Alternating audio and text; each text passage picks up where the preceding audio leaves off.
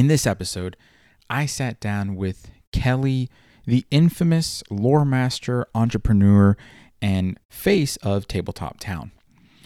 During this conversation, I spoke to her about her journey within the TTRPG community, and we dove into many topics, including what I like to call a narrative style of GMing and world building.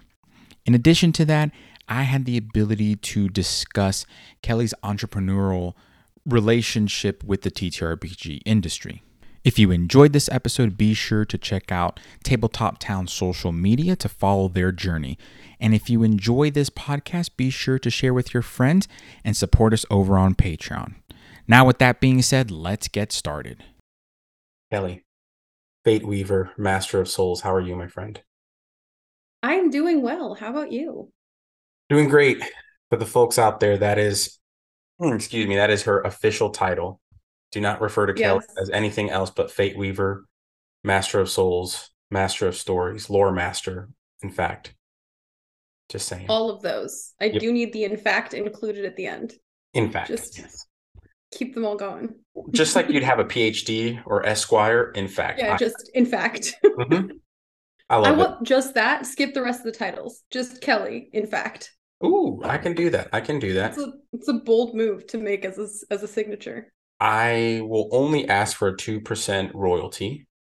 We do have to pay for the lights here on the podcast. So you know what? Honestly, that's pretty fair. Mazel tov. I think I can roll 2%. Okay, I'm cool with that. I will remind you when you become a buku billionaire. Oh yeah, no. Then the 2% will kick in. I'm thinking in the future now. No, but I'm really glad that you accepted the invite to the podcast. I know we've been talking about it and chatting about it, but I really want to get to know a couple things because you mentioned some things before the podcast that you are the forever DM. And please tell me, how did you get stuck being forever DM? So I have a background in creative writing. I was actually a poetry major in college, which clearly poetry major to CEO is a very traditional career path. I'm very aware. And during COVID kind of going insane with the lockdown, my roommate and I'd always wanted to play D&D, and then I was watching Critical Role and listening to Adventure Zone and thought, okay, this is very much something I want to get in on. And our friend played D&D, but had only played it a couple times and sat in on one-shots with her husband. And she said, well, I'm willing to play with you, but I'm not going to run the game. I don't want to do that. And so it was, well, if you want to play, someone has to DM. And I have ADHD, and I am very, very good at sprints of information. Yes. And so I read the entire Dungeon Master's Guide and the entire Player's Handbook in a couple of days. And then said, okay, I know the rules of D&D now. I am a master. I'd kind of picked up a lot, as you hadn't realized how much I'd picked up from watching Critical Role and realizing, oh wait, no, I'd already internalized most of these rules. But we sat down and played Dragon of Icespire Peak, and that campaign is still going almost 3 years later. Awesome. That is fantastic. Yeah. So we've added 3 more players. So it's a campaign of 5 women and then myself as DM. We're going all the way to level 20. I'm in the homebrew stuff now. They're level 13. And we play every single week. Nice. And then, and then I joined a second campaign as a player and was like, yes, I'm actually going to play. This is so exciting. And then our DM's wife got pregnant and had the kid and was like, I can't keep doing this every week, but we wanted the campaign to keep going. So originally it was sold to me as, we're going to alternate.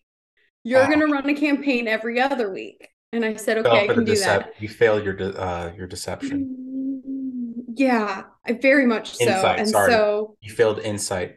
They rolled pretty well on deception. They rolled really high on deception. I probably with advantage because baby. And then I had to, so now I'm running 2 campaigns Well, actually, I'm running the same campaign because I'm doing Dragon Spire Peak again because I said I can't prepare a new campaign. So I'm Sure. running one at level 13 and one at level 5. Okay. In entirely now different worlds given the nature of the campaign. But yeah, twice a week. Do the Both times a campaigns DM. intertwine in any way? They do not because one of the players is in both campaigns. Gotcha. Okay. That's Yeah. interesting. What is it about that campaign setting, though, that piques your interest? What is it that you personally, as a DM, find really well written, especially with your technical background? Yeah. At first, honestly, it's because it was the beginner campaign. And so Mhm. it was okay. And it was so well designed for beginners. There was a lot of here's how you DM, here's potential things you can include, but you don't have to. That very first session I ran, they had a bunch of stuff listed as like, here's information that characters can find out, here's everything. And I thought I was super prepared. And then my players walked into the inn and just started talking, and I had no one populating that inn. And so I invented Jeff, the stoner burnout dwarf, just in a panic. And so that became just like the tone of the campaign. So now I run basically 2 Princess Bride campaigns. Perfect. But those settings, I do appreciate how well established they are in the classic lore of D&D. Yes. So especially when I was starting, I could just find pages and pages and pages of online information about, well, actually, here's the distance. They're interactive maps because I'm highly nitpicky and technical. So when players are like, well, I turn into a bird, and I'm like, okay, exactly how many miles can you fly? And exactly how far does that get you? So I have maps. Then there's also just like eons of lore that I can pour through. Absolutely. That is like ready and I can add my stuff into, but is not requiring me to invent at the drop of a hat if I'm under pressure or I don't have time to prepare or, I have a full job. Yeah. I mean, having the full-time job does sometimes, it's so pesky, the full-time job. Just interjecting. Well, yeah, it is wild that I started playing D&D during COVID and kind of picked it up as a hobby, and now it is my full-time job. So could you talk about that a little bit? Because you said you have a creative arts background and now it's your full-time job. So can you explain what that journey looked like? Yes. So Tabletop Town is the company I'm running, and it is an app to play tabletop role-playing games remotely and asynchronously.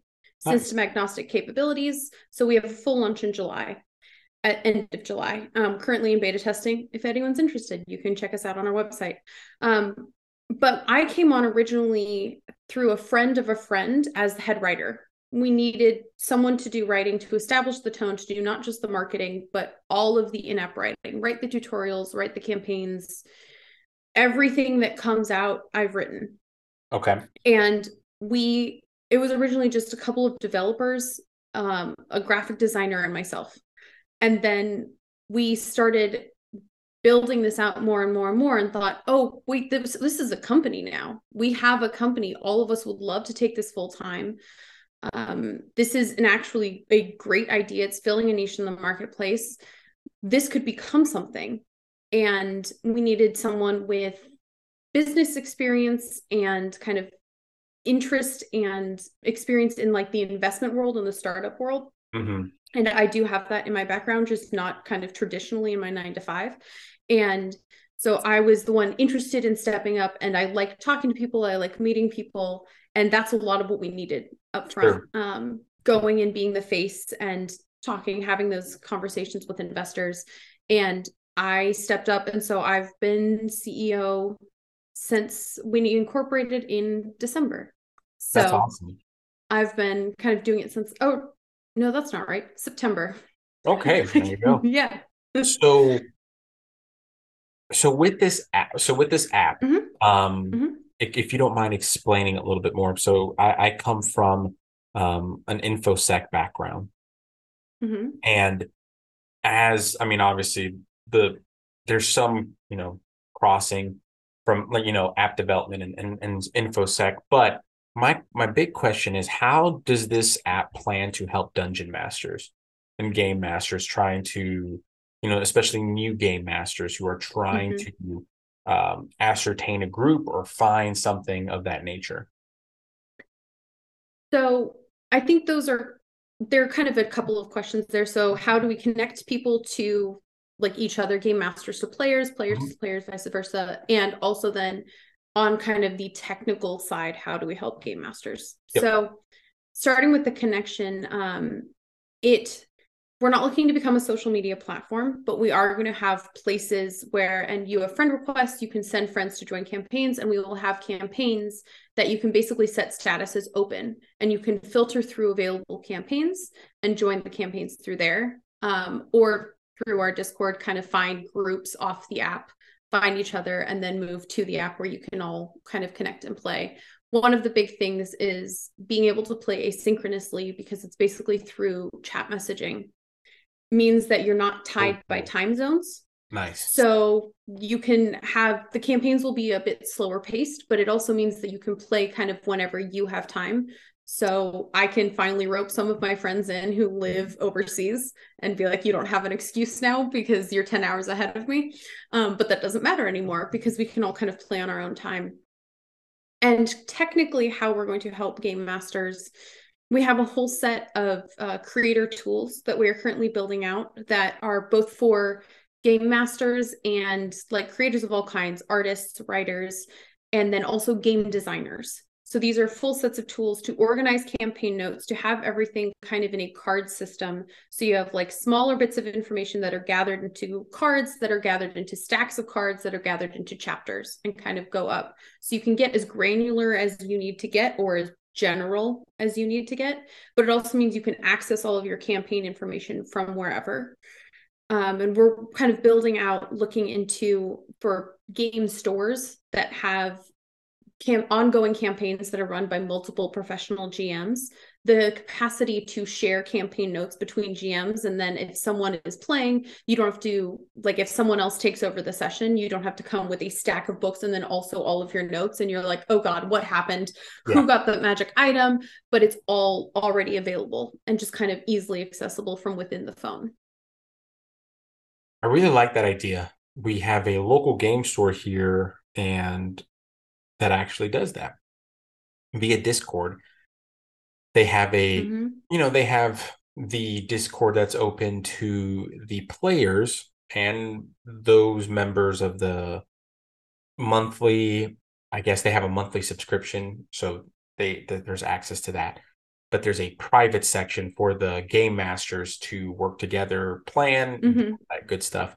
And every Wednesday they run D&D, and it's great. It's a great system. I think like 70 people come out to play every week, and I think this app would help that.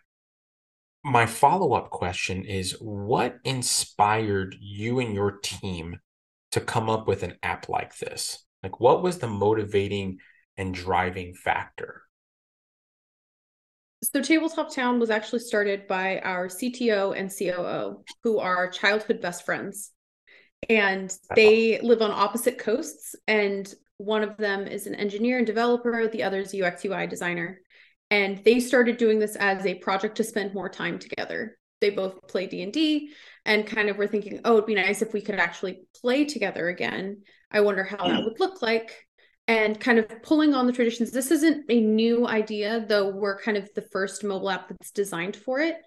And it's kind of pulling on the traditions of like play by post in all the like forums and all of that. And then there were like Pokemon like RPGs back on like AIM Messenger, Yeah. and like going through I all the have way no back. shame. I was a part of some of those in my younger days. And I still Exactly. utilize it in my There D&D should be on no Discord. shame. Exactly. And going all the way back to like chess by mail. And so kind of pulling that in and thinking, okay, and this, if you think like they came up with the idea and started this before COVID hit. So they were thinking, okay, we're going to do this. And it was just kind of a side project. And then as online TTRPGs exploded during lockdown, they thought, oh, okay, people are actually going to want this now. And that's kind of after that, that's when I came on and my friend came on, and we kind of started going from there. Well, let me step back for a second. I'm really And I always feel this way when I hear about stories like this where friends come together to play together, right? They do Mm-hmm. something to play together and to kind of stick together. I have a special place in my heart for that because I think it's so genuine and I think it's so realistic to what we in the D&D community often face. And I would even say struggle with before, pre-COVID, we always struggled with trying to meet in person. And then we were Mm-hmm. forced to meet online. Yeah. And I think, and I would love to hear what your opinion is about this. If there's a silver lining to COVID, and I always think, I always try to, I don't want to keep it like toxically positive because I think there is that. Mm-hmm. Do want to say though, I think the positive thing about COVID was that it allowed us to say, okay, there are no excuses. We're going to play together. We have to, for our own sanity, play together, play online, stream, do all that. It was, I don't know what you felt, but I felt the first 2 weeks to a month of COVID to be this really weird time where, oh, I'm going to play online, like a 2 week stint, Mm-hmm. watch Tiger King with my wife, and okay, that's it. And then when the first month came, huh, this is weird. I guess I'm gonna play more D&D online. Oh, now we're in month 4. Okay, now this is getting real. And now this is kind of shifting the psychology of players where we almost anchored to that. I know for myself, I really held on to that online playing and DMing experience because it was what we had at the time. Mm-hmm. When a friend of mine was streaming online, I don't know if you experienced this. All like the memes where it's like when one homie does this, we all go like it's kind of like that context of like all the homies are watching us, like are supporting and streaming. Like that's what it was. Like if one person streamed, we were all watching. If one person played, we were all playing. And I feel like this app that you're talking about and that you're developing and that's in beta it kind of has the spirit of that. I know it sounds funny, but when you really start to like get at the core of these type of technologies and really at the core of these companies that are popping up, I really feel that you can tell what the core is. And I feel like with your app, I mind you, I have not seen it. I haven't tested it. I would love to, by the way. I really would love to. But I feel like there's a genuine beauty in what you're doing. You're bringing people together because otherwise, I mean, again, I love Discord. I really do. I think there's a great purpose with Discord, Mm-hmm. but it's not the same as an app. Like there's not, it's like a Mm-hmm. central, like Discord is a catch all versus I feel like with Tabletop Town, it is it's a central repository of role play where you can Mm-hmm. literally have years worth of campaign data in your phone and say, hey, I've known this person for 5 years because we're in this campaign together. And oh, great, we're going to meet at Gen Con or something like that. Mm-hmm. And then after Gen Con, where we play, okay, it'll be like nothing because we've always played. We've always played on this device called a phone. Yeah. So I really, and again, I'm sorry for the rant, but I really, it's just, just hearing about it, I really feel inspired. And I don't say that, I try not to say that in a way that is not inauthentic. I really do feel like a lot of us in the community here really strive to have that authenticity in whatever we do. We have that kind of like, you know, artistic pride, so to speak. Yeah. But I have, Well, but it kind of leads me to one question. mm-hmm. As you're developing this, what have been some of the roadblocks that you've really had to kind of put this critical thinking hat on and say to yourself, okay, how the hell am I going to get through this challenge? Yeah. Side note, at some point I'd also be happy if we want, we can circle back. I have also kind of an interesting take on the like long distance friendship Then things. actually, let's go with that. Okay. Let's I'm also tackle happy that. to talk about roadblocks, but No, we yeah. can let's table the roadblocks. I want to Okay. hear what I want to hear your theory on that and your experience with long Yeah. distance friendships. So mine is pretty specifically unique. I Okay. grew up on the West Coast. I always went to summer camp, though, across the country in Maine. Okay. And so those friendships, I grew up writing actual long distance, like pen pal letters that would kind of fade throughout the year Yeah. and then renew every summer. Yep. And I got used to the idea that friendships can be very true, very, very real, even if you don't see them a lot. And then high school hit, and I went to boarding school. Um, Not military, not a thing, just kind of like legacy thing. And Mhm. I went to high school in the Midwest, even Okay. though my family was still on the West Coast.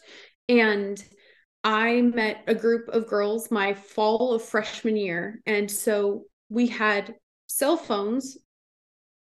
I had a cell phone. I think two of the group had cell phones. None of us had texting yet. And we were at boarding school and we kind of were forced to develop, like, not forced to, but we developed like really intense friendships really quickly and then all left Well, and you then were came placed back. in a position to, Yeah, yeah. exactly. And then, I mean, eventually the technology caught up, and then we have always stayed in touch, and they are still my best friends. I'm going to one of their weddings in about 2 months. Um, but like this type of like long distance friendship is like such a core part of who I am because it's been that way since I was 14. And I've had to cope with not seeing my friends for long, long, long periods of time. And technology has made that so, so much easier now. And it's not these like bursts every time we see each other, though that's still very much the case. But those friendships don't fade now because we can see each other, we talk to each other, we're always in each other's pockets still. And then I turned into adult. I grew up. We all moved across the country and we are all kind of spread out around. And so I already had that structure in place for long distance friendship and for developing ways to play games to like still like hang out Sure. remotely. Yeah. And that goes back to even years and years ago. We found a Cards Against Humanity simulator online where Nice. we would like pull up basically all of us. We'd set up our cameras with like FaceTime in front of us, and we'd all just like sit on the couch on like laptops in like 4 different states, just like having a game night. And so then when it was like, okay, well then when like D&D started, I think also especially you were talking about D&D during COVID. Hmm. And for me as well, it was seeing other people that I wasn't living with. So I didn't see them all the time because it was like a different personality. Yep. And then also the chance to kind of explore and play out and fully lean into the escapism of D&D. I think that's why my campaigns have the tone they do, because everything it felt like was on fire. And so we were just like, all right, let's go here. You're going to meet a stoner dwarf named Jeff. All of my gnomes have very heavy Midwestern accents, and I don't know why. They just always have, because I can do maybe 3 accents. That's not my skill as a DM. And so just kind of leaning into that. And then I've only played one D&D game in person. I think I'd really like to play more in person, but I've always played D&D remote. It's all I know. And So so can I ask you a question though with the remote? yeah. I would say that you're an advocate for it. For those Yeah. folks who are hesitant about Mhm. remote play, what would you tell them as a if you could say like 2 lines to convince them, what would be those 2 lines? Okay. Oh, I had a whole list and now you've put me on the spot for 2 lines, so I really got to narrow that down. Um I was gonna say if you have a D4, I can let you roll a D4. And I'm kidding. it's in the other room. I have a D20 on hand, but not a D4. I think um if I'm boiling it down to 2 bullet points, I would say the connection is still there. And then the second is turn your cameras on. Please, please, people, I beg of you. when you're which playing online. which is actually also the interesting which is actually also the interesting thing, because like we don't have cameras built into the app, but Sure. we're also Understood. not designed for audio and visual. Like it is a different style. So like for me, the having the cameras on is also when people are talking and I'm trying to get a read on the situation and I'm playing it back, you expect the visual feedback. Like Yes, when I actually have the chance to play, I play bards. And so I respect it. College of Eloquence bard, the fact that you can't roll below a 20 for persuasion or deception at level 5 is insane. Yeah, that's pretty. I don't want to say broken. It's actually pretty fun. It yeah. We pulled a bunch of NPCs into a quest. It's fine. But I rolled a 30. Yeah. Yeah, made the DM create a new character sheet. Legit. But having that kind of feedback is really, really important. But we are already used to reading and interpreting emotional feedback from text messages. So it's a lot easier for me actually to see like a quest, a game being played out in chat, and to know exactly what people are going for to read. We can also, in the app, you can talk in and out of character, which helps a lot sometimes to clarify things. But you can or you can't? You can. You can. Nice. I like that. In and out of character, and then GMs can switch between NPCs to like talk in character as multiple NPCs. Oh, sweet. That's awesome. Yeah. So it kind of does read out. Like I know there are so many of these in various fandoms online of like just screenshots of like fake screenshots between characters, and our games do read out like that, which is always very fun. But like we're playing an in-company game. I'm running a game of Honey Heist.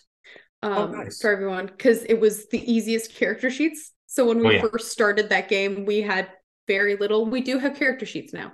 But when we started, we really didn't. And it was astonishing how quickly we all were able to say, okay, this is the pace of the game. This is how chatting in and out of character can make sense. This is how many times we need to like recap, if at all. Like this is how it flows, because we're already, although I talk to people and I talk to my best friends and I talk to everyone like face to face and on video calls all day long, we spend so much of our life communicating through text. Sure. That all of that shorthand, all of that emotional connection is already built into it. So then translating that to a campaign, you're like, oh, okay, I know what this means. I've seen this before. Like it's a different type, but it's the same exact role play. Now, with that being said, because I do agree with our involvement with technology, but how we've evolved as well as humans to understand that. As someone with your collegiate background, do you feel that we as a human race, and especially in the tabletop industry, do you feel like we've kind of progressed too far and that there's still a beauty of having some of that, like, I don't want to say traditional, but for lack of better words, some of the traditional, like meeting in person, getting, having that theater of the mind where we get to kind of see and understand and all that. Do you think we're progressing a little bit too fast, too quickly? Or do you think we're kind of in the golden age where we have access to both, so we can really utilize both efficiently and to its fullest extent? What are your thoughts on that? I think that for a moment, it looks like we were going to progress too quickly. And I think the thing that slammed the brakes on it was COVID. I mean, cliche or not, that changed our world. Like there is such a distinct delineation pre and post COVID, right? And that lockdown specifically. And I think on the one hand, that meant that, as we've talked about, it opened up so much in terms of digital communication, in terms of remote conversations, in terms of like starting these games and playing everything remotely and doing everything online. But it also kind of highlighted the valuable aspect of in-person communication. The first time I saw like my dad after lockdown, like I love that man so desperately, but then I saw him for the first time after lockdown and lost my mind. because it had Sure. been so long, and it was like, I haven't seen you in person. Yeah. And it kind of brought everything back of like, oh, these physical connection, like real connection, old fashioned, whatever you want to call it, that still really matters and is very, very important. But you can't ignore the ease of access and the opening of doors the digital communication brings. Yeah. And so having games, if I had to wait for a group of friends that I knew that were all in the same place, that were interested in playing D&D and had the time to sit down in the same physical location for 6 hours, I would not be playing D&D today, because that would have been way too hard to get the people I knew started.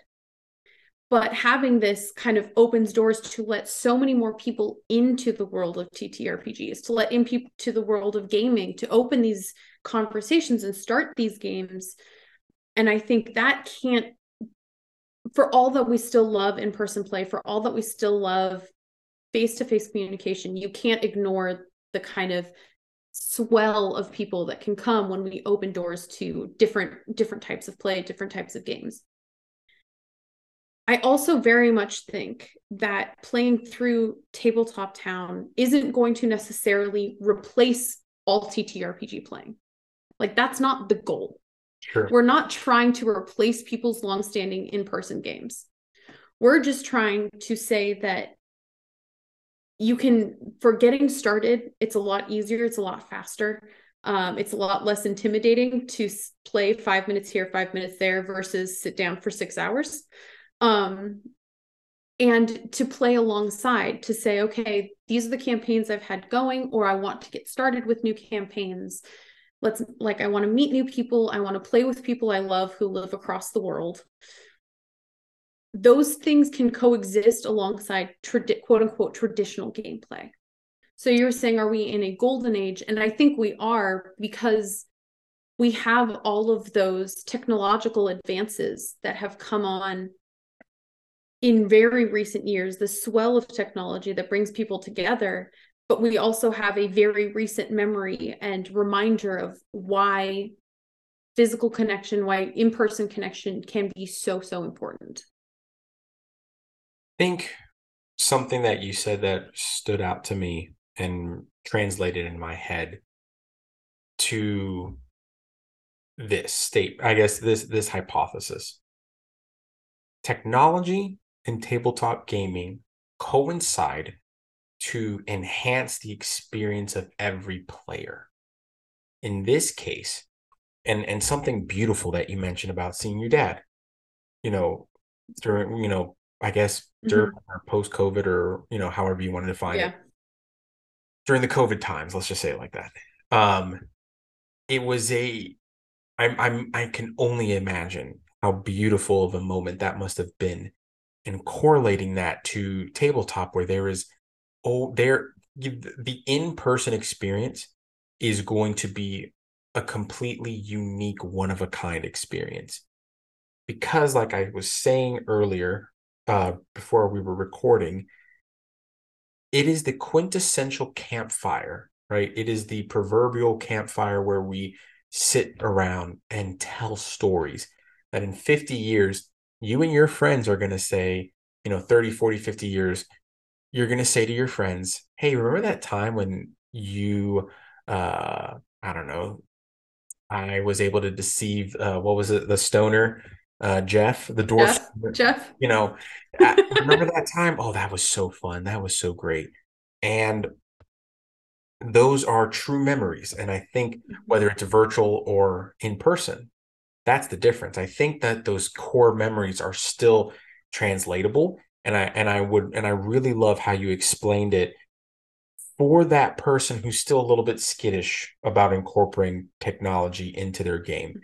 I am a really big proponent, as a technologist myself, that both are required, if not necessary, to enhance the game, right? If you use, I don't know, OneNote, you're obviously using technology. You're using OneNote.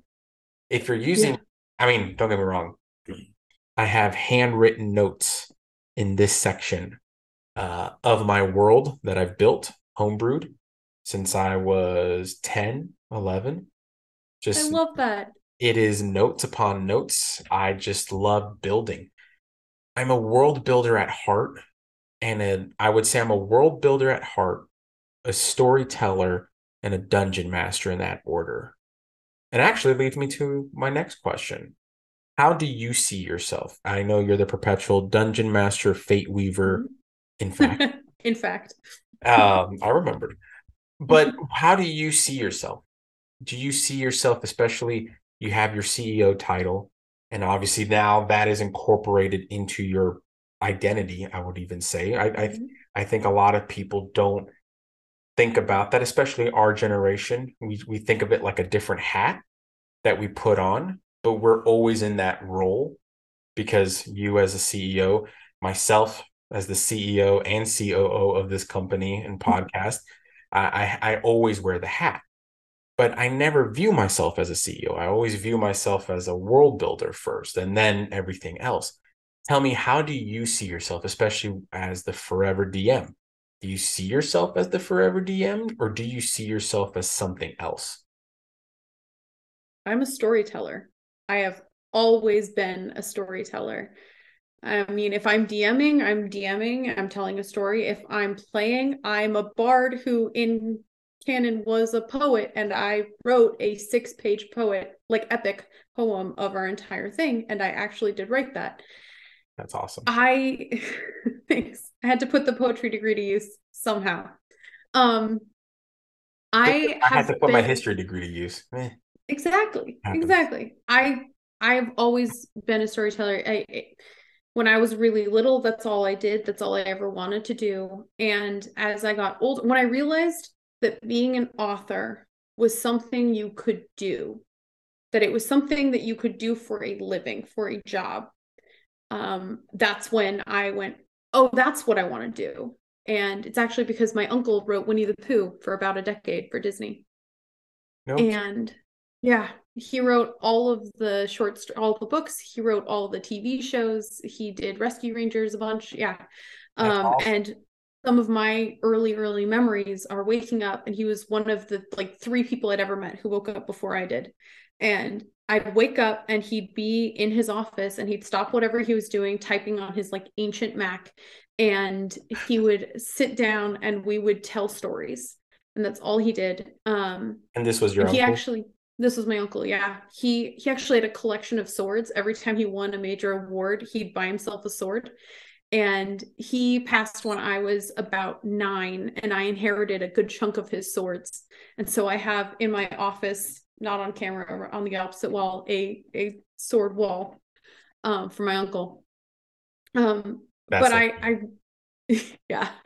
But I realized I could write stories like that, and I could say, okay, like this is something other people are interested in. This is something other people want to do. And you started building your world when when you were 10. I was writing poems even then, and also I tried to write my first novel when I was about 11, and I still have that somewhere. It is so bad because I was 11. But it was very much the beginnings of, oh, okay, I want to do this forever.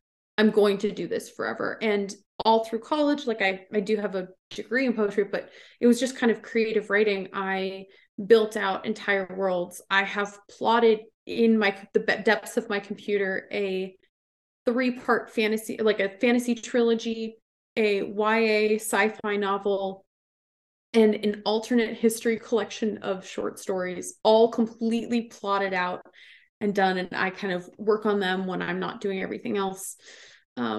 So CEO, I think you are correct. CEO is not just a hat anymore, as much as I kind of think of it as just what I do. But even in this job, I am telling stories. It's just now I'm telling our story, and I'm saying this is what we're doing, this is where we're trying to go, and I run our in-house campaigns.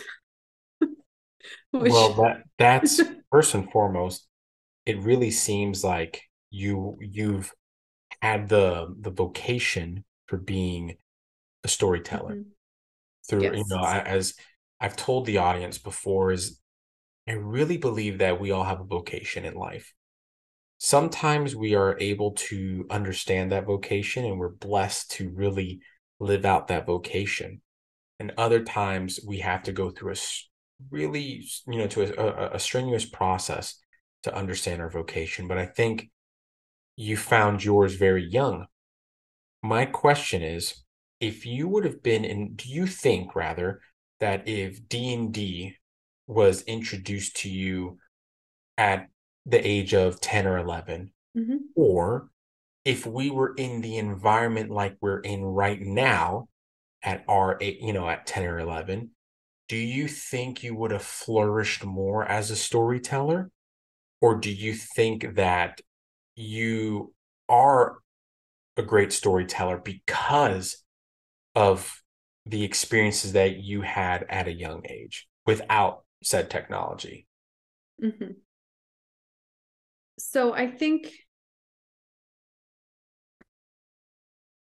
first of all, I would have loved D&D, I think, at about age 10. I grew up with a wonderfully intensely nerdy mom who spoke Klingon, and like that level of nerdy. That's legit.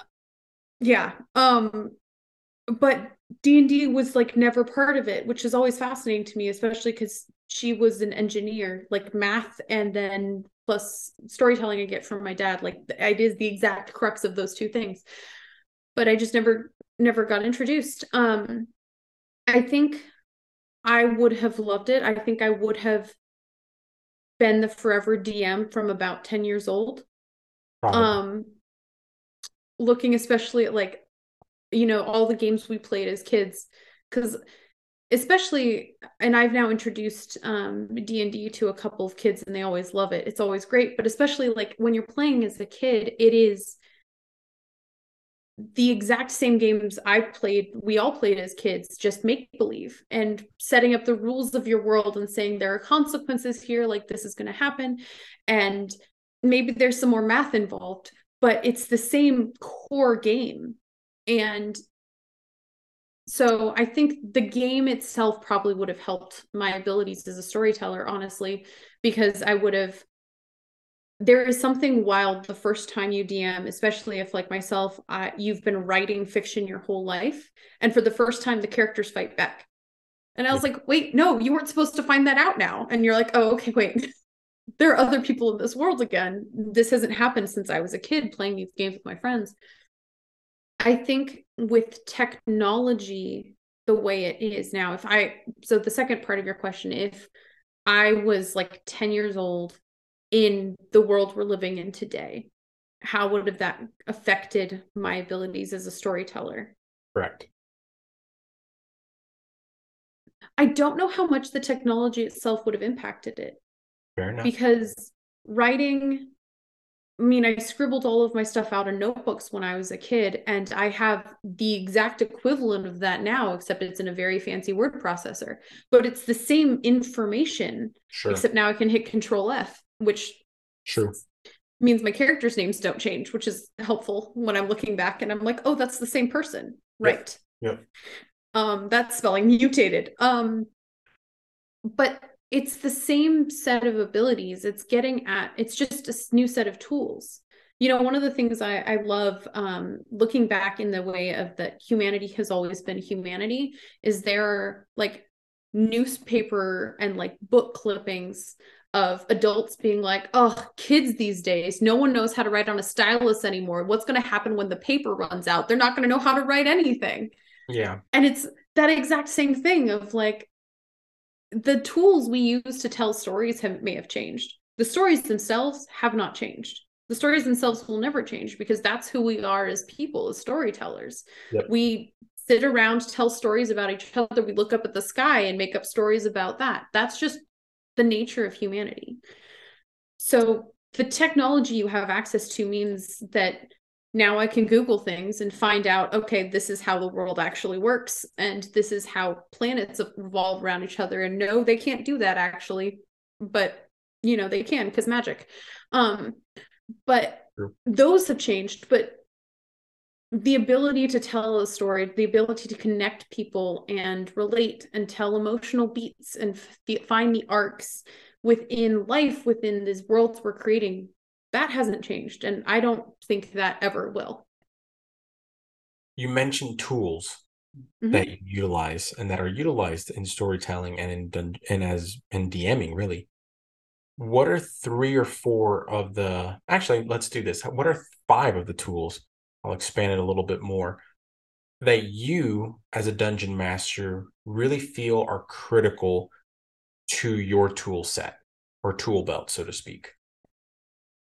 My first one is that very fancy word processor I mentioned. I use Scrivener, and I have for years. I think it doesn't necessarily matter the word processor you use, but having something to organize everything, especially for myself, I have folders within folders within folders within folders. And I'm actually going to move this really quick so I can even just pull mine up because it's a little excessive. But having like session notes available that I can refer to, that I can link to each other, having that is the only way that I even stay kind of on top of my campaign. So the biggest one is, and it's also, honestly, if you are organized and are faster at writing by hand than I am, great. That works too. I am so much faster typing these days, unfortunately. So like fancy word processor it is. The second is very specific to being a digital DM. And that is some sort, like you need to have, at least for myself and the players that I run for, having some sort of map system. My players in general are pretty tactical and think, and a theater of the mind is a lot harder to manage, especially with 5 PCs. And trying to do that is a lot harder for everyone. They want to see, okay, well, I want to get behind here. I want to hide over here. I want to do this. And everyone has spells. So also it's like, well, I want to set a circle that's 30 feet in diameter, but I have a range of 60 feet on that. How many people can I hit? It's a lot easier if I put them on a map and I'm like, you figure it out. Very wargamey like. Yes, very, very much so. So I play on Foundry. I have for ages. I have spent a lot of time customizing Foundry and a lot of time on Reddit with people saying these are the best ways to customize it, but going through pulling all of the maps. Until pretty recently, I was running pre-written campaigns. And so now I'm in entirely homebrewed. And so having a set of like maps that I can pull from and places that I can drop on and tokens saves me so much time. So word processor, map system of some kind, especially if you have players like mine. I think other kind of big, like those are the 2 that I'm like, you need these to run a game. Outside of that, if we're getting into like things that I find I specifically need to run games, I have like all of my source books, everything like that, which is almost, I don't even think worth mentioning in the top 5, because how else are you playing if you don't have the source material for whatever game it is?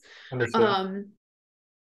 Also, I am so glad all of mine are digital, because in my campaign there is a druid, and trying to manage all the characters, she runs her own summons, thank God, but just knowing what her spells do is a lot.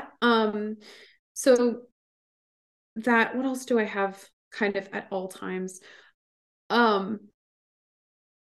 Because my game is run on the Sword Coast, I found an interactive map that lets you drop pins that tells you how far things are, and then tells you if they're traveling by foot, if they're traveling by griffin, if they're traveling by boat, this is how long it's going to take them. Oh, that's awesome. Yes. Having that available at the drop of a hat, when in game we kind of shortcut it and refer to it in my game as bird math, because one time the players spent genuinely 20 minutes trying to figure out if they were all turned into giant eagles, how far they could get. And so it is now just bird math. That is a very player thing. Yes. I love And I it. was sitting in the corner, like, you're not supposed to get there yet. I don't have that city built out. Please decide you can't get there. But having that is insanely helpful for me. Also like a set of tables, which is always for when players, decide to go fully off script. And I'm like, okay, we're going to have some encounters in the woods, whatever. Having tables, not just for random encounters. I think that's 4. Not just random encounters, but I found a magic shop generator, which is very, Nice. very fun and helpful, and like loot tables, stuff like that. Everything to kind of shorten everything possible. And then the entirety of the Forgotten Realms wiki. That website is a game changer and a lifesaver for someone like me who came in, didn't have all the background lore, and then all of my characters are from different parts of Faerun. Okay. And also some of them not even from the material plane. We've got a water genasi who was like, I'm going to have a very much like Zuko from Last Airbender, Yes. like redemption storyline, and I'm going to get into the politics of like interplanal war. And I was like, okay. That's like that you just brought that to like Game of Thrones level. Yeah. Political Keep in mind, this was told to me when I had been running a game, I think for maybe 6 months. I was a baby DM and it was like, this is what we're going to do. And I was like, all right, time to step up. Yep. We're going to get real. Let's go. If that wasn't a challenge, I don't know what is.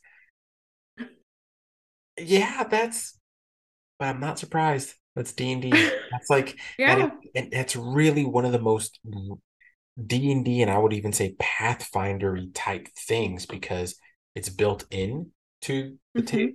That's really built into the tabletop, in the core mechanics and culture of D&D and Pathfinder is that level of detail.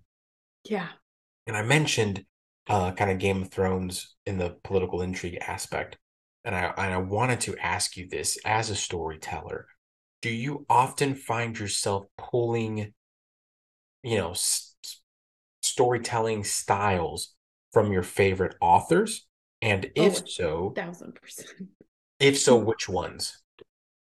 Yeah, 1,000%.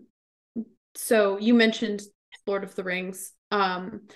Lord of the Rings was kind of not my first love of fandom because I think I was in about middle school. When did the first Lord of the Rings movie come out? Do you have it? It's 2001. 2001. Yeah. So I was 11 when that first movie came out, and my mom said, I know how you are with cliffhangers and the fact that you cannot handle them. I will take you to see that movie if you read the entire trilogy. So I read The Hobbit and the entire trilogy of books in I think a week and a half. And I said, okay, I'm ready. Let's go. And we went, and I never looked back on Lord of the Rings. I actually have a Smaug tattoo of because those movies are the movies and the books, they're incredible. But I pull much more. No, I'm sorry. Go ahead, because I was going to go on a rant about how people crapped on the Hobbit films, and I was like, I actually like them, but I was going to go on a rant, so don't mind me, please. That is totally fine. When they released Return of the King in theaters recently again for the anniversary, and I definitely went and saw it, and it was like, oh no, I guess I have to watch the first 2 again. Oh no. Oh no. Don't force me to watch this over and over again. Snuggle with blanket, cup of coffee. Just saying. I broke my collarbone between high school and college, and I was stuck doing workouts on an elliptical for an entire summer in preparation for like college athletics for the first time. And I watched not just all of the Lord of the Rings extended editions, but also all of the behind the scenes content. That's when you know you're a true nerd, when you get the 4-disc special edition and you go to the other 2 discs that everyone avoided. And then watch, but back to the original question. So I think I said my campaigns tend to fall along the lines of Princess Bride in terms of tone. They're very funny. Like I said, all of my gnomes are Midwestern, and in fact, gnomish is just really thick Midwestern slang. Um, and I did. I love it. I tend very much to go rule of cool, especially if it's Absolutely. not repeatable. So, and I'm very generous with magic items. I figure that's why we're playing it. Here, have the weird stuff. Go crazy. Sure. And then I just kind of smack my players in the face sometimes with like bringing it back down.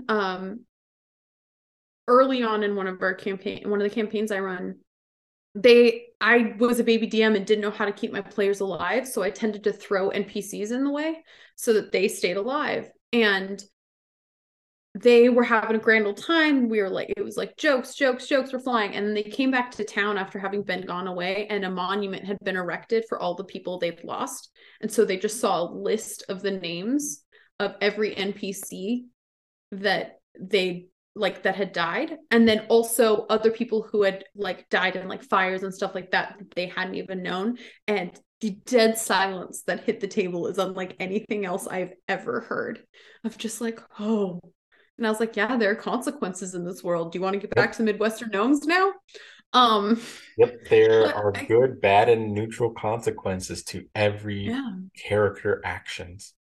But I think that's also why I say Princess Bride, because it's like that same level of like jokes, everything's fun. And then you're like, oh God, this is a very intense moment. And it hits harder because of that. But I think the kind of biggest two influences I pull from are two of my favorite authors. One is outside of Tolkien. One is Robin McKinley, who is a fantasy author who specifically wrote a book called The Blue Sword that I read so many times in middle school that I had the first 2 pages memorized, and I've had multiple dreams where I am the main character. And it's kind of a standard fantasy chosen one, except she's a girl, and then there's a bunch of swords, and she's not traditionally feminine, and she swings a sword. They've tried to adapt it. They've tried to buy the rights to adapt it into a movie multiple times, and she's always said no because they keep trying to make it a guy. And she's like, no, you don't get the point of this. Also, her name is Harry. And so they're like, what if it's just a guy? And it's like, no, that's the entire point. Okay, we're just not going to make it. But one of the reasons why some animes don't get adapted well, because something like Sword Art Online, that Asuna was that badass character and heroine, and it was the counterweight to Kirito, which for the fellow weebs out there, I hope you don't butcher my pronunciation in the comments. I grew up a poor Cuban boy, so I bring a lot of Spanish accents into Japanese pronunciation, so I apologize. But what I'm trying to say is, yeah, that I can see where that's frustrating, because that's not true to the lore of the book. I've never read it, and I would love to read it so that I can give it to I would love to read it so that my daughter can be inspired and read it, and then she could be like, Dad, look at this. Do you know what this is about? And I could be like, yes, in fact, I do. Be that cool dad. Genuinely, if you want other recommendations for your daughter, yes, please. Grew up on a steady influx of like intense fantasy with a lot of female heroines. Yeah, if you don't mind after the show, I would love to kind of pick your brain on that. And actually, maybe even on the show, what we can do is this. What would be some of your top what would be some of your top authors and stories in that same light? Like a daughter, I want her to be raised in that. I want her to be raised in the fantasy and D&D if she chooses. Obviously, I don't want to force it. Yeah. What are some of the books that you recommend for someone like her? Let me finish the first question. Yes, really quick, and then I will carry back because they do overlap. Perfect. So the unexpected influence for my D&D stuff is Agatha Christie. Okay. my players really like puzzles, they like mysteries, and so who better than the all-time best-selling author other than Shakespeare, the Queen of Crime herself, Dame Agatha Christie. And specifically pulling from the not as famous ones, because then no one's read them. And I can pull clues, I can pull entire things like direct from those pages, and then they can go around and solve a mystery themselves. So I always love doing that. It's also always a fun side quest. If I'm like, need to slow it down a little bit, I'm like, here, have a little sprinkling of mystery. Go solve this. And then that also became harder once they could animate dead. And then you're like, okay, well, why don't you know who killed you? Murder mysteries are very hard in D&D. I've kind of figured it out. I also did a mini arc based on WandaVision. Speaking of, yeah, where they all became fairy tale creatures or fairy tale characters. And then every day, whoever beat the wisdom save was aware that something was wrong and they were trying to figure it out. Kind of and like then at Once the Upon end a of Time. it, yeah, they all were a different class. I made different classes of each character for them. And then at the end of it, they each got a magical tattoo with one element from that class. So they can all do really cool, weird stuff now. That's legit. Yeah, that was very fun. But the kind of last big author that I pull from, and the one I would highly, highly recommend for your daughter, her name is Tamara Pierce. She has been writing since the 80s. 99% of her main characters are girls. And she writes in two main universes. It's the Circle of Magic universe and the Tortle universe. Circle of Magic's a lot smaller, but has some of the most unique uses of magic I've ever seen. It's very, very fascinating. It's about a group of basically trauma bonded kids and going through it. I adored those books when I was younger, but then the other one, the Tortle universe, and I can pull it off because it's right here. I was given this by my mom when I was 11. It's called Protector of the Small, First Test. The lead's character's name is Caladri. She goes by Kel, so you can imagine why I loved this so much. Specifically, she is a girl who wants to become a knight, and she is the first official female knight, potential female knight, because there was a previous one, but she'd been pretending to be a boy. It's a whole thing. And she is like sturdy. She is basically stoic. She's super athletic, but like not cute, pretty athletic, just like built like a rock. And she earns her name Protector of the Small. And she can't stand bullies. And I adored her so desperately. Also, all of Tamara Pierce's her heroines are all entirely different. She has some that are very traditionally overtly feminine, some like Kel that are distinctly not, some that kind of run the gamut. And they all go through puberty, which was really good for me reading them in middle school and being like, oh, like they get crushes, like they like actually deal with stuff. And they all do it differently. They are very distinct. This is a world populated by magic and by a bunch of people, but the stories are almost always about girls. And they are truly incredible. I've recommended her to so many women I know, and all of them fall in love and say, okay, this is great. My dad started reading her I want to say not even that long ago, but he was like looking for book recommendations. And I was like, well, my favorite. And he started reading, was like, oh, this is actually really good. And I was like, yeah, Dad, I've been reading her for over a decade. Like, just because I was 11 doesn't mean I didn't have good taste. He was like, oh. Other Robin McKinley, like I already said, is great in terms of like female heroines. I'm looking kind of through my like fantasy stuff. There's a quartet of books, and it's called The Enchanted Forest Chronicles. And the first one is called Dealing with Dragons. And they're by Trisha C. Reed. I had to go look. It is about a princess who decides she doesn't like being a princess, it's boring, and goes and hires herself out to a dragon. Okay. Yep. I like that idea though, because the trope is always that the dragon is Mm-hmm. hoarding and not protecting, but hoarding and keeping the princess away.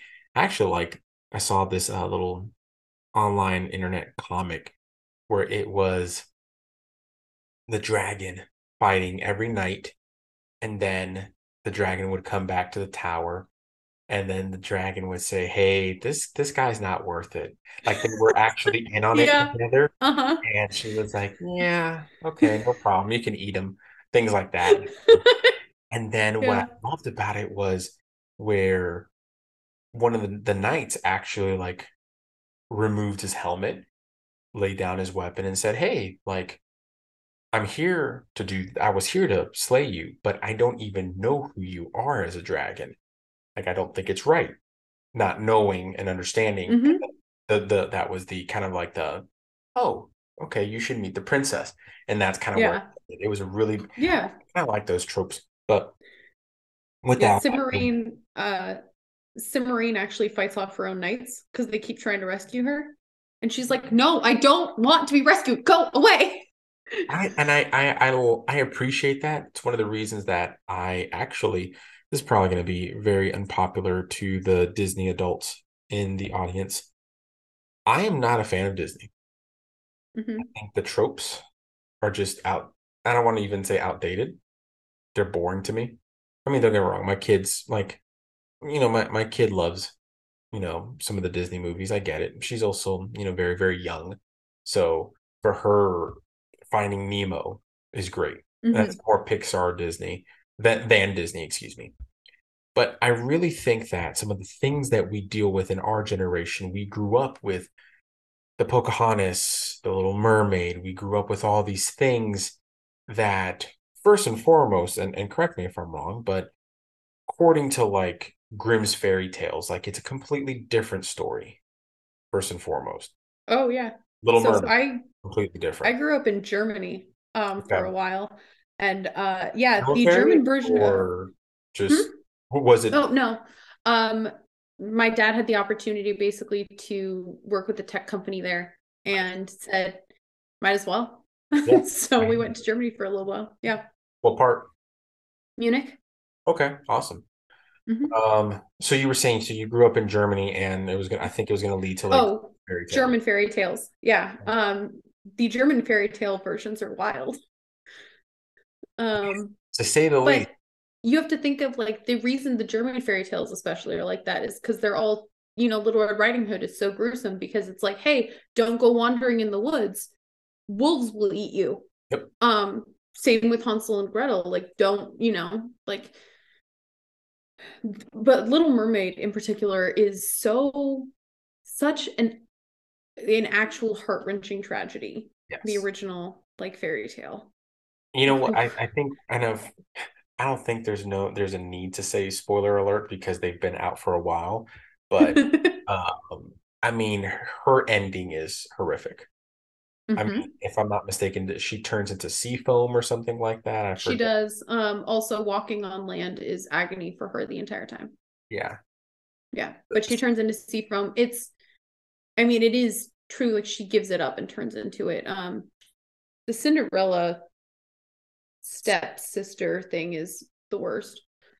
That I'm not too I have not read or studied Um, on. it's it's gory. I mean, I'm happy to talk about it, but also it's like to try to fit in the slippers, they cut off parts of their feet. Um, Ah, and then they have their eyes pecked out by birds. and see, folks, this is why I don't necessarily support or watch a lot of the Disney stuff because I know what the true background is. It's these fairy tales that they're really just, don't get me wrong. If you want to read those fairy tales, go ahead. You're more than welcome to. Obviously, for the most part, the audience here, they're consenting adults. You can do that on your own. However, I know myself well enough and I know my child well enough. And when she grows up, she's going to want to know this, which is fine, totally acceptable. But I would rather her have the influence. She loves Moana. She loves that Mhm. movie. And part of me really wants to think because not only the bright colors and the stimulus of, or the stimuli of the actual um, movie itself, but I deep down inside also think that it's a story that she can relate to, and maybe one day, and subconsciously she can Mhm. relate to. I don't know if there's any psychological evidence to support that, but for me at least, I remember as a kid seeing, I was very influenced, I'll be honest. Seeing, I mean, the 10, 11-year-old seeing Aragorn in Lord of the Rings and being like, that's badass. Mhm. And that is so, like, that's who I want to be. I want to be this man who fights for his friends, laments his friends, but is like, I would have gone to Mordor with you. Like that line as a 10-year-old Oh gives yeah. me the same emotion as it does now. Now, obviously, a little bit more intense because I do have, I've been in personal situations where I've been able to kind of say that and do it in its own context. But I really truly believe that media, and especially storytelling, allows that person to be who they truly are. Again, when you see a movie, you can relate to it, things of that nature. But that, I don't know, that my long-winded rant to say that it's one of the reasons why Disney, in my opinion, it's almost like a churn and burn of story of like you're putting a princess, you're Mhm. writing a princess quote in this damsel in distress mode. Do we really need that as storytellers, or can we write some really badass stories? Hence the reason people, as the kids say nowadays, they sleep on uh fantasy books. They sleep on anime, Mhm. where you have predominantly strong female characters and leads in these So stories. this was kind of, I think in general, media does it a lot better these days. Mm, But trying to find, like, I was a super active kid, and trying to find female characters like that was really hard. Like, yes, Lord of the Rings was foundational for me, but you only have Arwen and Eowyn. And side note, I think the line that hit me the way that the Aragorn line hit you was, "What do you fear, my lady? A cage?" Like, oh, mhm. oh wow! That I saw when I saw that, my entire soul just like perked up and listened, and I was like, "Oh, she gets me." But there weren't female characters like that. My favorite movie, honestly, for Disney was The Lion King because Nala was so cool and she did stuff. And but I think trying to find that in visual media when I was a kid was really, really hard. There weren't many girls that did things. And there are so many more now, which is a lot better. But my mom in particular did a very intentional job of finding books for me that were about girls of all types, from all types of situations, and also trying to make sure, because there was in the 90s the like girl power movement, Mhm. which sometimes had the double-edged sword of like anything feminine is weak, and like be strong, be independent, don't be like traditionally feminine in any sense of the word. And so also trying to show me like, no, sometimes like that's not bad either. You can do all of the things, we but tend we tend to be extreme on both yes. sides. Where But my sorry. no, I was just gonna say we tend to be extreme on both sides, and I think where you're going at is somewhere I think you and I agree upon. It's it's good to be both. It's okay to be Mm-hmm. both because both part. It's like you need both sides of your brain. You need your left and your right. You need Mm-hmm. both lungs to fully function. Same way. Yes. Um, and so I think also then my mom addressed that with, I was raised on like the interesting like cross diet of like Heinlein, like traditional fantasy, like feminist fantasy, and like Lewis and May Alcott, and Mm, like was fed all of those books in equal measure. And seeing the like very kind of mix of things that came together. But the one I wanted to call out is going back to Robin McKinley, who wrote The Blue Sword, but she also wrote a series of books twisting fairy tales on their head. and specifically Rowan, it's right off camera, but it's called Outlaws of Sherwood, Okay. which I was obsessed with Robin Hood. Obsessed. I read every Robin Hood book I could find. I watched every Robin Hood movie I could find. I even watched the not good at all Keira Knightley Princess of Thieves movie, and I adored it. I wanted to be her. Like, I was just like, Robin Hood was my identity for a solid chunk of time. I hear that. And Outlaws of Sherwood posits that Robin Hood isn't a good archer. He accidentally kills those deer. It's Marion who is the incredible archer, and it's Marion and Robin and their best friend Much, and the three of them start like the whole Outlaws of Sherwood thing. But Robin is the pessimist. He becomes the very unwilling figurehead for this movement, and he's like digging a latrine. He is like so much more obsessed with the practicalities, and Marion is like, I'm gonna like run through the court, I'm gonna rally the people to your cause, and Which is like out here like, I'm praising your name, I'm gonna raise the banner, we're gonna run an underground movement. And Robin is just like, how did I end up here? And like that visual of like Maid Marian like that, I was like, oh, that's who I want to be. Like, this is it, this is exactly it. There's a lot of, you see, because the thing is like, there's a lot. I'm going to go back to Tolkien for a second. In the books, in the Silmarillion, a lot of, I think a lot of people have only seen the film, so they don't, and maybe some people have read the books, but then that's it. They don't go beyond to the Silmarillion where it talks about Galadriel, how powerful of an individual she was. She was the most powerful elf of her time, if not beyond that.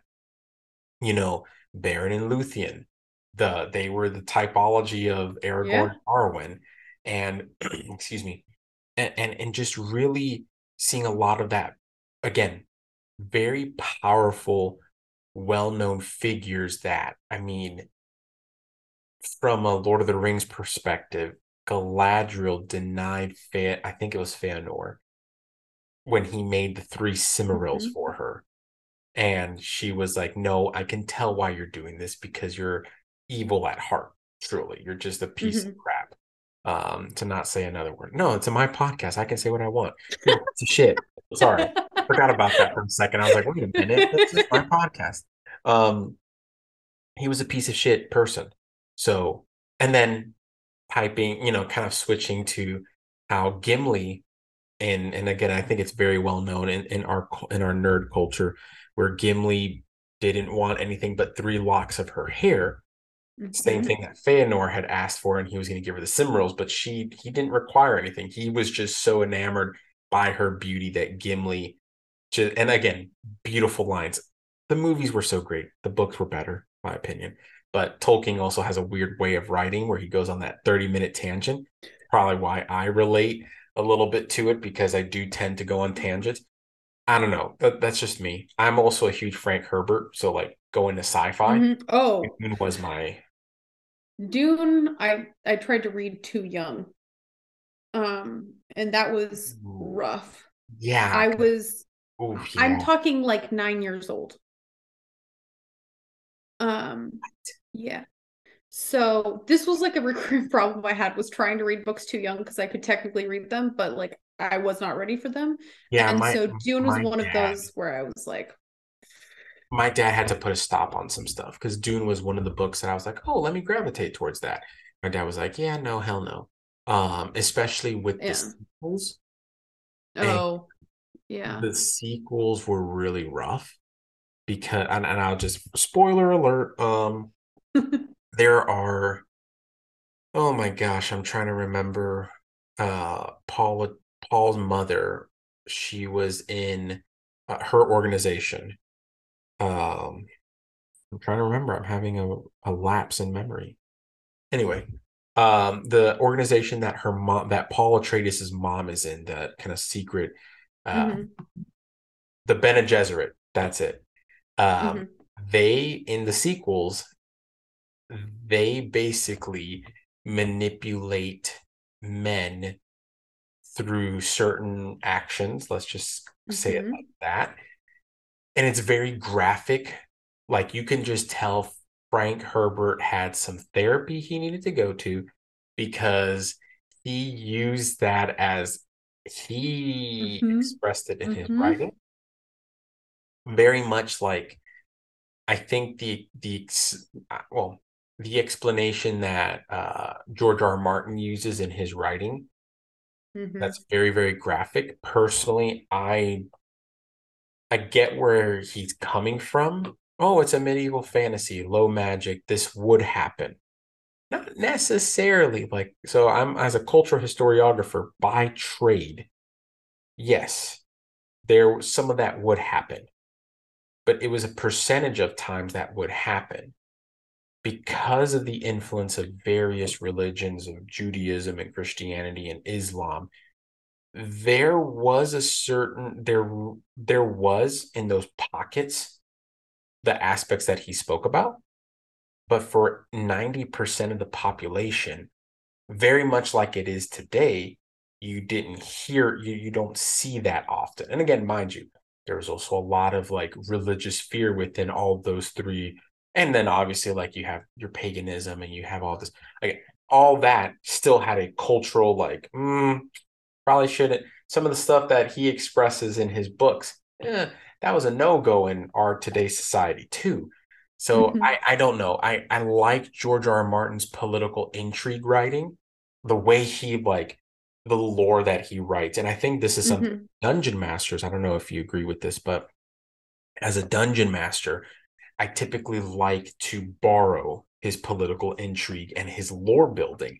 I really like having on my OneNote, I basically have like, oh, this country run by this person, and these are the supporting houses. These are the houses that Mhm. don't Mhm. support. And then these are the houses that are neutral, that people have to gain favor because some of my players like to play the political intrigue. They're very adamant about influencing. And especially now, most of them are at level 10 in my in person. We've been Mhm. playing for 2 years and they're at level 10 right now. Uh, they have a lot of court influence, to say the Mhm. least. So they like to kind of mess around with it. But other than that, I don't know, there's certain lines that I don't cross. Now, from your perspective as a game master, especially you mentioned earlier that you homebrew a lot of your stuff. Mhm. What are some of the lines that you don't cross in the regards of like world building and storytelling? And you don't have to go into too much detail, but like, what are some of the lines? Like, do you say, I like this author, but I don't like what they do in this regard. I'm not going to take that. You meant, or, like kind of like Critical Role. Yeah. It's actually a perfect example. I love Matt Mercer and what he does, but these three things I'm not going to take into my game. What would Yeah. be those three things? Um, so I think that is like we've kind of both mentioned it, although we haven't, I don't think, said it explicitly, of how much as a dungeon master or game master, your game is driven by what your players are interested in. Sure. You're pulling political intrigue because your players are interested in that. I have a lot of mystery because that's what my players are interested in. Um, and I think that is, and that goes the same thing of like, what lines are you not willing to cross? There was a great toolkit put out, just the safety TTRPG safety toolkit that came out Oh, a yeah. few years I ago. saw that. Yeah, that pulls from some things, and those are conversations we had in our session zeros of I need to know kind of, are there specific things you cannot have in your game for whatever reason? And quick side note, it's not currently in the app, but we have full plans in development to integrate the safety toolkit into Tabletop Town as a way of like playing cards. So the cards, and for people who are familiar, it's like the X card system and also lines and veils. So you know in advance, and then you can also be like, okay, something happened in game and it's completely anonymous, but you can be like, we need to stop talking about this or we need to go back. Because I have also been a player in games where something has come up, and because of like my backstory, because of like, I think partly it was the fact that like I am a woman in like these D&D games. My GM was a guy, and he read something as threatening, and I read it as like deeply personal and creepy, as like something a villain was doing. And I had to like side DM him, and I was like, hey, I'm okay with where we went. I can't go like, that's the limit. Yeah. Yeah. And it was one of those things of just like, yeah, personal biases take situations like so intensely differently. And so we are trying hard to build that. I think the first thing is my players like tend to play for escapism, or like we're all there for like an escapism game. And so I know that for some like tables, games can be super cathartic, and like taking down systems and taking down corruption or addressing systems of inequality. And we don't have those.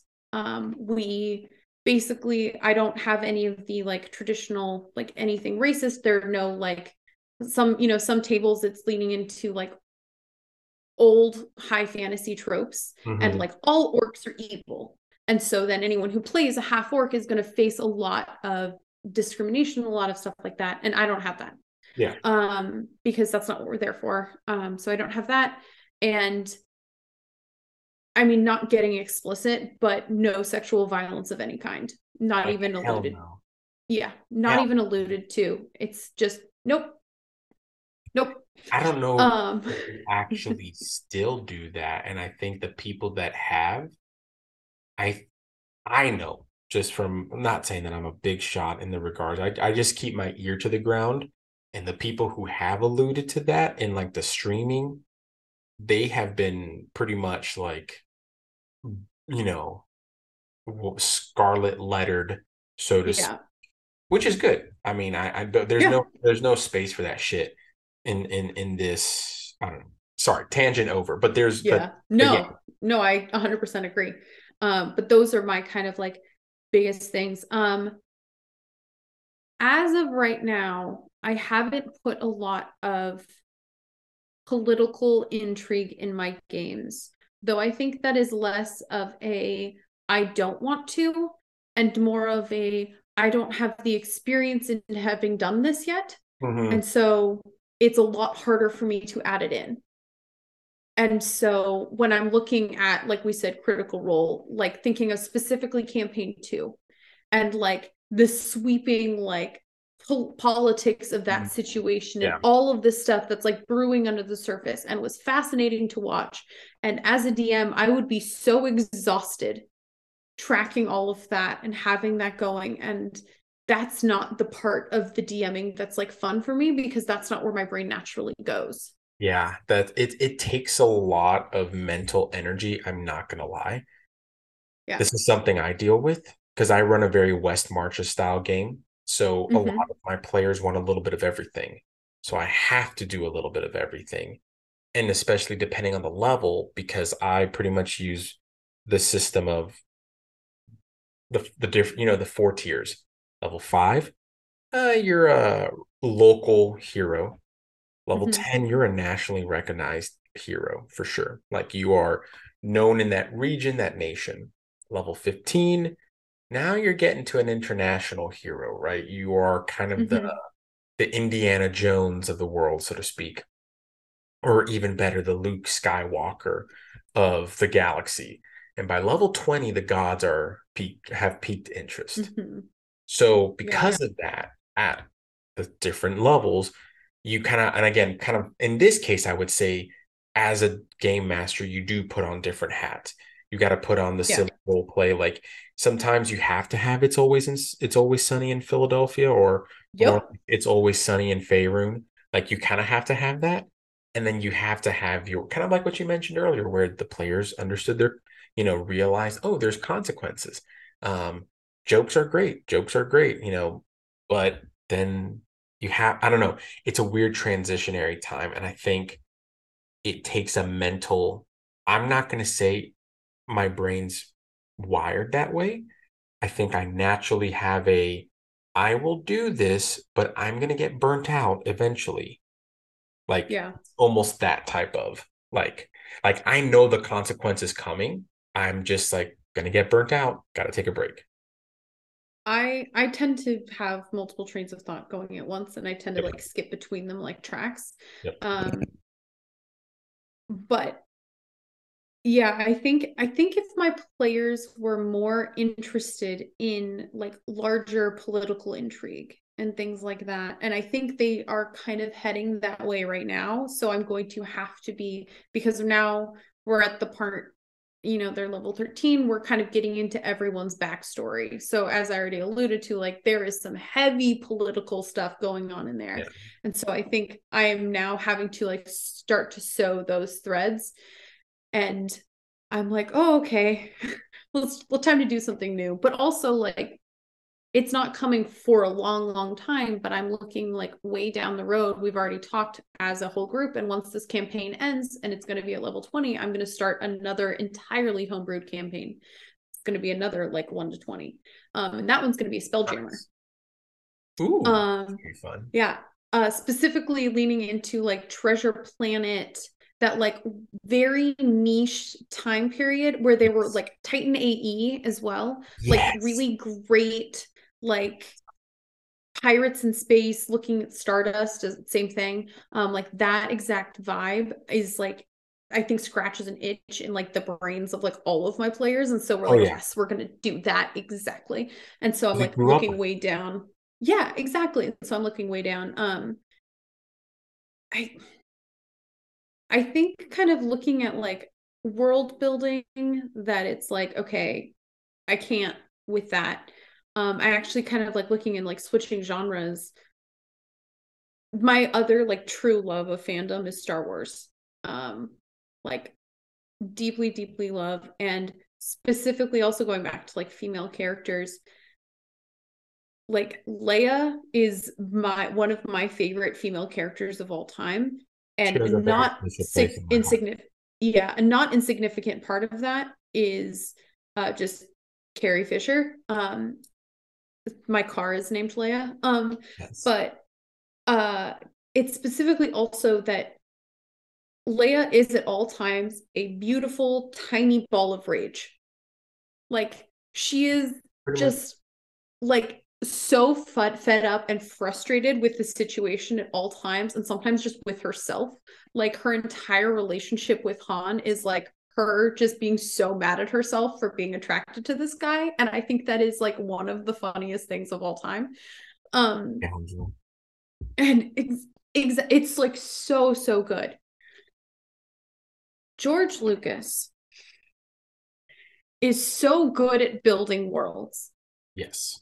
At the exact same, and like coming up with story arcs at the exact same time. George Lucas is such a bad screenwriter.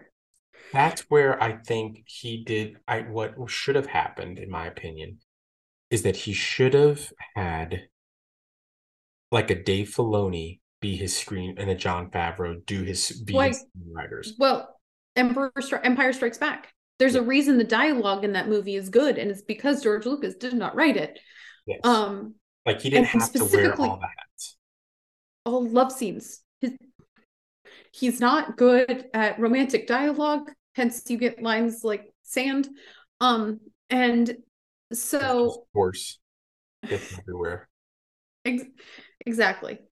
Exactly. So kind of I think there is this unfortunate notion in like modern, not even just fantasy, but like fantastical storytelling of all genres, that everyone has to be a Tolkien, because Tolkien invented world system. He like languages, he invented worlds, he invented everything from the ground up.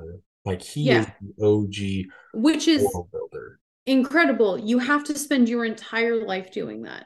Like Which that was his entire he did. But like that's all you can do if that's what you're doing. And because that is all he did. And we get, one of the greatest epics. But this idea, and you see it, there was like a period of time, I'm going to say in the like early 2000s, that was when the movies came out. So there was this like renaissance of like Tolkien, like admiration and love. That fantasy novels coming out during that time have this unfortunate habit, in my opinion, of half inventing languages. Yes. And then also feeling the need for like, okay, well, I need full maps, I need languages, I need everything to have a separate name. I need to use like nothing, like no words we recognize. I need to have like to go into in-depth backstories for every side character and have everything. Yep. And then even more backstories are published on my blog. And you don't need it. You don't. Yeah. For a good story, you do not need that much information. So I think the clearest line I draw for myself when I'm pulling from inspirational sources is to draw a line, is to say, this is enough. Like, I don't need to keep going. If I'm writing, like I said at one point, I have like an entire fictional trilogy, fantasy trilogy plotted out. I go into stupid minutia in that. I do. That is also something that I do not have a time limit set for myself on. I am running a campaign twice a week. Yeah. And this is also where I go back to the like my DM tools of having the Forgotten Realms wiki. Like I really enjoy working and like playing and writing in a world that's already been built, so I don't have to invent all of this. And I think moving forward, when I start homebrewing for like Spelljammer, because also we're going to be pulling, I think, elements from Starfinder for like spaceship battles and stuff like that. Because ironically, 5th edition Spelljammer didn't write any combat for space ships fight each other. So we're gonna be pulling from Starfinder. Respect. But because of that, like I think I'm gonna have to learn, like, okay, that's enough. Like that's enough world building. That is enough. And like that's also where improving as a DM comes up, you know, like I'm not going to be able to predict. I'd rather be able to predict a lot of the bigger stuff. I like having maps because my players are insane about distances. Once you can turn into wind, at least there's a set number because the druid has wind walk. So I have a set number of, I think it's 240 miles a day. And I'm like, okay, I know that. So if I do things in blocks of 240, but like, but you hit the nail on the target though. Like you hit the nail on the head, excuse me, where you stated that's enough. And I think that's perfect. That is a perfectly good answer. That is enough. You don't have to work, like going back to George Lucas, great world builder. I mean, fantastic when it came to the books that he gave the green light on back from 70s, 80s. Mara Jade. Like, yes. Mara Jade's one of my favorites. Yes, Mara.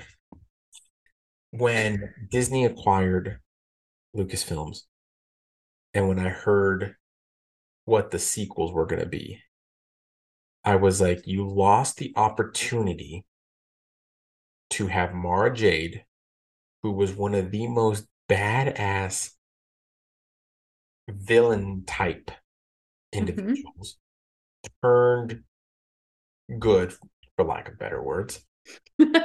Because it's not, you like, I don't want to say she's goody two shoes, not really. Like she was a rival to Vader in reality, like one of the best assassins that Palpatine chose himself.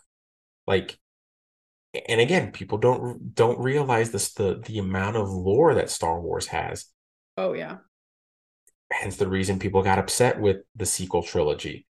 Like me personally, it was none of the, like, if it was me, right, Finn should have been the one who was the Jedi, in my opinion, because they led that character up. And this is a thing as a dungeon master that you can learn from movies, right? You can learn from film. Don't tease one of the characters and then pull it out from the rug. Don't tease that your paladin is the chosen warrior of the kingdom prophesied by clerics past, and then you switch it to the druid or you switch it to whoever. It's not really right. And I think that's what they did with Finn, that they kind of teased this, force sensitive stormtrooper, in this case, a first order trooper. And Rey was gifted with, she was, force sensitive too, but really she was the smuggler. She was like Han Yeah. Solo. And then obviously Poe, my boy Poe, was like Leia, Oh, the yeah. leader. You had a great Hmm. archetype. But again, that's neither here nor there. That's probably another episode of this podcast, honestly, because I think we can dive deep into Star Wars, just and the correlations of being a good dungeon master and saying, look what they did with The Mandalorian, right? That Hmm. I feel that first season is like a perfect D&D campaign.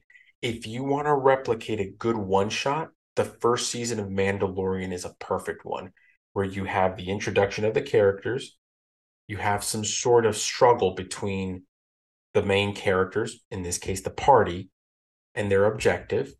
Hmm. And then you bring in a little bit of, you introduce other NPCs and other stories, or story arcs, excuse me, and then you have that final, battle between good and evil, and end it the way you want to end it. But again, that's just me, and I know that we're kind of at the top of the podcast hour, but I really want to make sure that we kind of shine a little bit of light on your app. Where can Hmm. people learn more about it? And I know you mentioned about beta testing earlier, but where can folks just learn about your app, and whether it's a newsletter or website? Yeah. So we're at tabletop.town. That's our website that kind of has everything about us. That's got like updates. It's also got our like sign up for beta. There is a big button at the top, just says beta. You can sign up. It is like an open public beta, but you do have to actively sign up for it. And it'll kind of walk you through that. You can also kind of see our feature map and everything that's coming. We are also on all socials at Tabletop Town app. Okay. So Instagram and TikTok, stuff like that. And also if you kind of want to get updates as they come on our website, so on tabletop.town, there's a like sign up that'll pop up, and you can also kind of scroll down to sign up for our newsletter that will tell you when everything's coming. But like I said, we're in beta right now and full release coming in July of this year.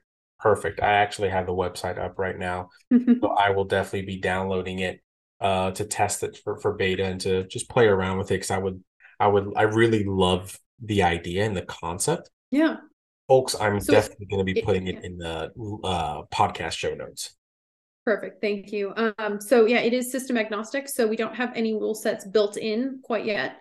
At launch, there are going to be multiple rule sets, and then also they're going to kind of come pre-built in. So you don't have to get things started from scratch. So Which is that'll perfect. that'll include things like D&D 5th edition, the core rule set, and also Pathfinder. That's awesome. Are for sure going to be in there, and then more to come. Well, we're excited about it. I know I'm very excited about it, and I'm really looking forward to something that is rules agnostic, because at the end of the day, the rules don't necessarily matter. It's the story that we tell together as friends. So I'm really excited about it. I mean, I don't know, this was just a really eye-opening and great episode. I really appreciate your time. Folks, be sure in the podcast show notes to go ahead and click the link. Make sure that you sign up for the newsletter, and follow Tabletop Town on social media, wherever you consume social media. But that's going to really be this episode, folks. I really appreciate it. Remember, if you haven't subscribed already, subscribe. But more importantly, be kind and compassionate to one another, y'all. Some crazy times that we live in, but a little bit of kindness and a lot of compassion go a long way. But as I always like to say, y'all, have a great one. Keep gaming.